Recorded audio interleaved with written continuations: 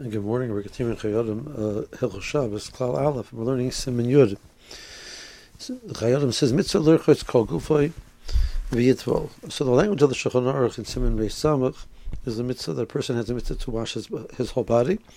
The Shulchan Aruch does not mention tevilah, and the Mishnah Berurah there in Siman Beis Samach does not mention tevilah either. However, the Mishnah Berurah in Hilchos Tisha B'Av in Siman Tov Kuf Nun Aleph mentions those who have a minhag to be tovel and Erev Shabbos. He discusses that in the context of the one who washes oneself during the 9 days, and Erev Shabbos. He discusses about going to the mikveh on Erev Shabbos as well.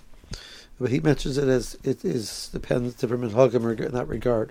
The Chayodim seems to say that everybody should have the opportunity; they should also be tovel. The Chayodim wrote a sefer in regards to Hilchos Shabbos known as Zikhrus Toras Moshe. It's a separate sefer. It parallels many things which he says here in Hilchos Shabbos. And over there, he mentions the union of Tevilah as well. But what's interesting, when people think that this is a Chassidish concept, the Aruch HaShulchan in Siman Beis Samach mentions that a person should be tovel in a mikvah on Erev Shabbos. The story goes that they say Rabbi Chanan Wasserman was tovel in mikvah Erev Shabbos, and they asked him, like, why does he do that? And he said, an interesting response. He said that if tevilah in the mikvah has the power to take somebody who's not Jewish and make him Jewish, that's the last step of the Geras process, is a tevilah in the mikvah. I have to believe that it's going to help me in my neshama in some way or other when I go to the mikvah.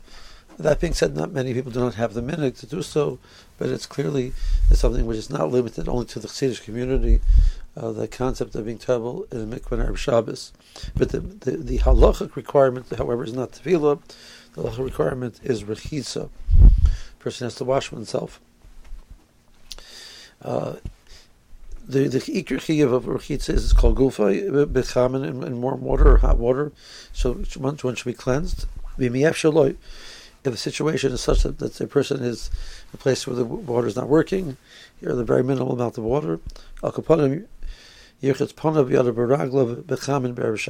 the person's face, hands, and feet. Now, the reason why he mentions feet is a place where they tended to go yochef, they tended to go barefoot, so a person's feet were visible, and there was something which at least that should be cleansed.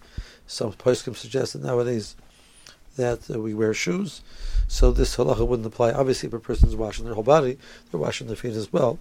But he means in a scenario where that's impossible, the person is only able to do the minimum. The minimum would really be panav and yod of his face and his hands. A mitzvah of roshay, the person has a mitzvah to shampoo their hair.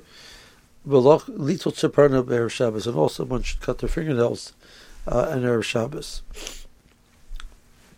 There is a preference in halacha to do it Erev Shabbos, as opposed to early in the week, because it already starts to grow back. This way, before Shabbos, a person has made themselves look presentable because of covered Shabbos.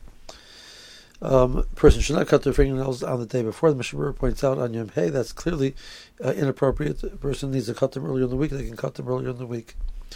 The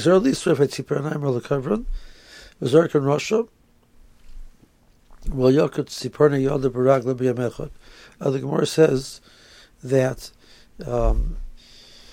because, according to one opinion, the tzipernayim was the material which was used to cover the bodies of Adam and Chava. The type of material was a protective material which was on their body before the chet, and that was removed. And Chava was the instigator of the chet. So the tzipernayim act as a reminder of the chet, and they can therefore, when a woman becomes pregnant, which is one of the klalos of Chava, the presence of tzipernayim acts as a accuser in Shemayim, acts as a category against the situation, and that could cause chas v'shalom the woman to lose her child. So a person should dispose of the fingernails that one cuts properly. And where it says the person just leaves them hanging around, that's considered a rasha. If a person destroys them by burning them or burying them. The assumption in halacha is washing them down the toilet is sufficient. The Vilna Gaon says that this isser, or this concern, only applies in the place that the fingernails fall immediately. If they're subsequently swept away, they're not. It's not problematic. Obviously, this concept is a little bit esoteric, but it's opposed to being the source being an Azara. This is a Gemara which actually says this concept. So this is a halacha based from a Gemara. The person should be careful in this regards. And the second point, Yakud Siparni Yoda Baraglav B'Yamechod is mentioned in halacha. The appropriate time, preferably to cut one fingernail. This is an Indian else being done chas v'shalom to a mace. In the process of tahara of the mace, they cut the fingernails and the toenails.